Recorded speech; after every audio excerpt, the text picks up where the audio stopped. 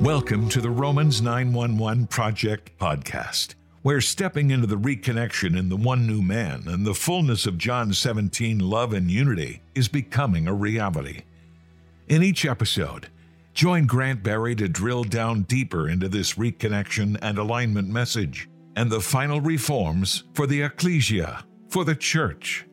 As we will discover, the reconnection becomes a power key to open the door to God's end-time plans to help restore the family of God for the preparation of the bride, the last great harvest, and Israel's salvation, all of which will lead to the Lord's return. The reconnection message has end-time consequences for us all. Here's Grant. Beloved, we've been talking about hitting the mark of this reconnection message, this restoration and alignment in the family of God as we move in to the end time period before the Lord returns to us. There's a beautiful picture. I'm actually going to lay out two pictures today. The first is actually a circle, and I call it the circle of love. Think about it for a moment. Yeshua really, it took authority. He brought the authority of the priesthood to the end, right before the week he moved into Jerusalem. Remember the fig tree? It was cursed. He cursed it, right? And the next day it was dead. The disciples noticed, and we always use this teaching or refer to this teaching about the faith that we need to move a mountain into the sea, but no one really focuses on the mountain that Yeshua moved into the sea, because he was about to take the authority away from the priesthood, the Sanhedrin, the Pharisees, the Sadducees, the Jewish leading body of that time. And of course, after he goes to the cross, 50 days later, he goes to the cross on Passover. 50 days later, on Shavuot, Pentecost, he sends the Holy Spirit. The fire of God comes on the believers. Their hearts are circumcised in accordance with Jeremiah 31 through 34. Behold, O Israel, I will give you a new covenant, and it will not be like the one that I gave to your forefathers in the desert, where I will circumcise your hearts. And it's this Jewish body that grows and multiplies into the thousands and thousands and thousands, this new Israel, if you like, that goes out into the nations, presenting Yeshua and the message of salvation, the message of the gospel. And the children in the nations believe and connect to the Lord and also to Israel, and he creates this incredible, beautiful one new man that is written about in Ephesians 2. And didn't many of those Jewish saints lay down their lives for the gospel to go into the nations, for God's children in the nations to come to Yeshua? And so there's this circle of love, if you like, because God gave all the covenants to Israel. That's why he said, I only come first to the lost sheep of the house of Israel, because the new covenant in Yeshua had to be given to Israel first. They take him out to the nations. John 17:20. Now I'm going to pray for those that will believe in me through your message. And the Gentiles come in to this beautiful love and unity with Yeshua, but also with Israel. And they receive Israel's covenants and promises and are one with them. And it's that one new man, beloved, that changed the world. It's that one new man that had the power and glory of God upon it. It's that one new man that the Lord wants to restore from the former glory for the future glory. Hallelujah. What do they say? That's good preaching, right? No, seriously.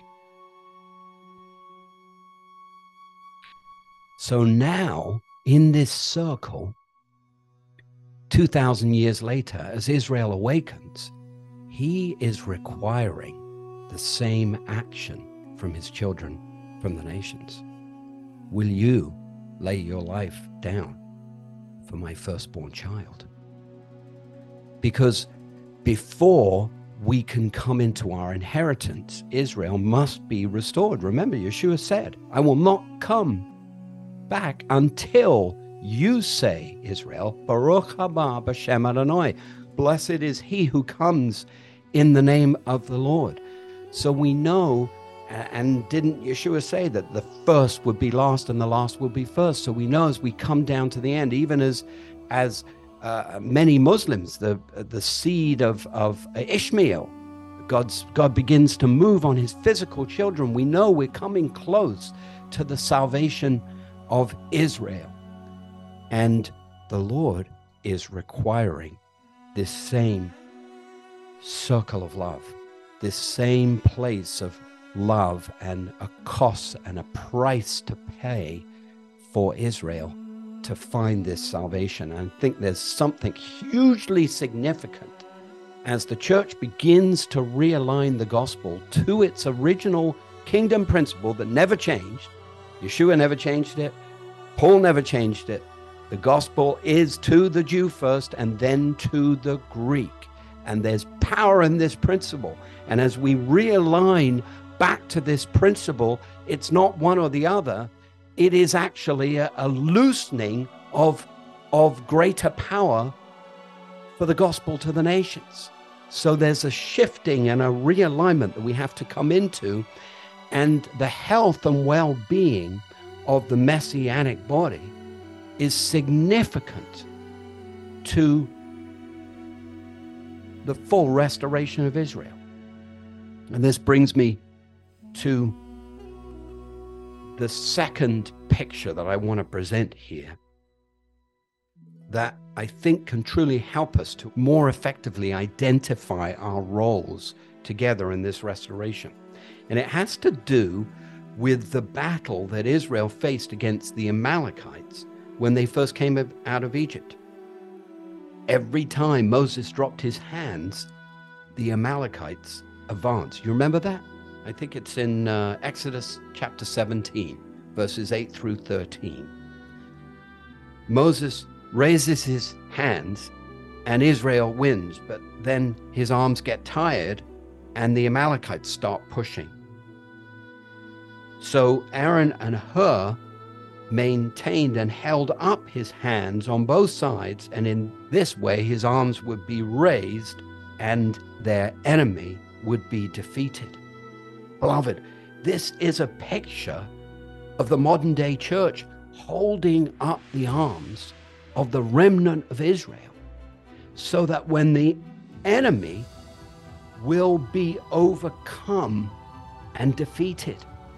And this is what it will take to hold up the Jewish branches, which are in such great need of the church's full support and blessing, who also make the family complete. Do you see where Abba's going with this? Can you see the Father's plans to restore his family here so that we can come into the fullness of our inheritance, so that Yeshua can return to us? God has designed this time to reunite us. And the truth is, beloved, that we are in great need of each other. In the next podcast, we're going to focus a little bit on how the Jewish part of the family needs greater help from the church. And I tell you, it's not just all about money, beloved. It's about love and support. So until that time, may the God of Israel richly bless you. Lots of love in Yeshua. Thank you, Grant, for that insightful discussion. To dialogue with Grant and Hallie, please send comments and questions to email at romans911.org. Again, that's email at romans911.org. If you resonate with the Romans 911 Project, please pray about partnering with us to bring this reconnection message to the threshold of the church. Sign up for our monthly email. Join our global virtual meetings with other believers to dialogue and pray together. And most important, read the Romans 911 book, Time to Sound the Alarm, and view the Romans 911 Study Guide 12 to 14-hour video teachings, which are free when you purchase the study guide. The Romans 911 books and teachings are transformational into God's end-time plans to prepare the bride and reform the church. They help to create the breakthrough that will change the world. The reconnection message is like a golden key from the heart of the Father to restore love and unity in God's family that opens the door to the fulfillment of Yeshua's prayer in John 17. And it establishes the pathway for the body of Messiah, the body of Christ, to receive the greater glory.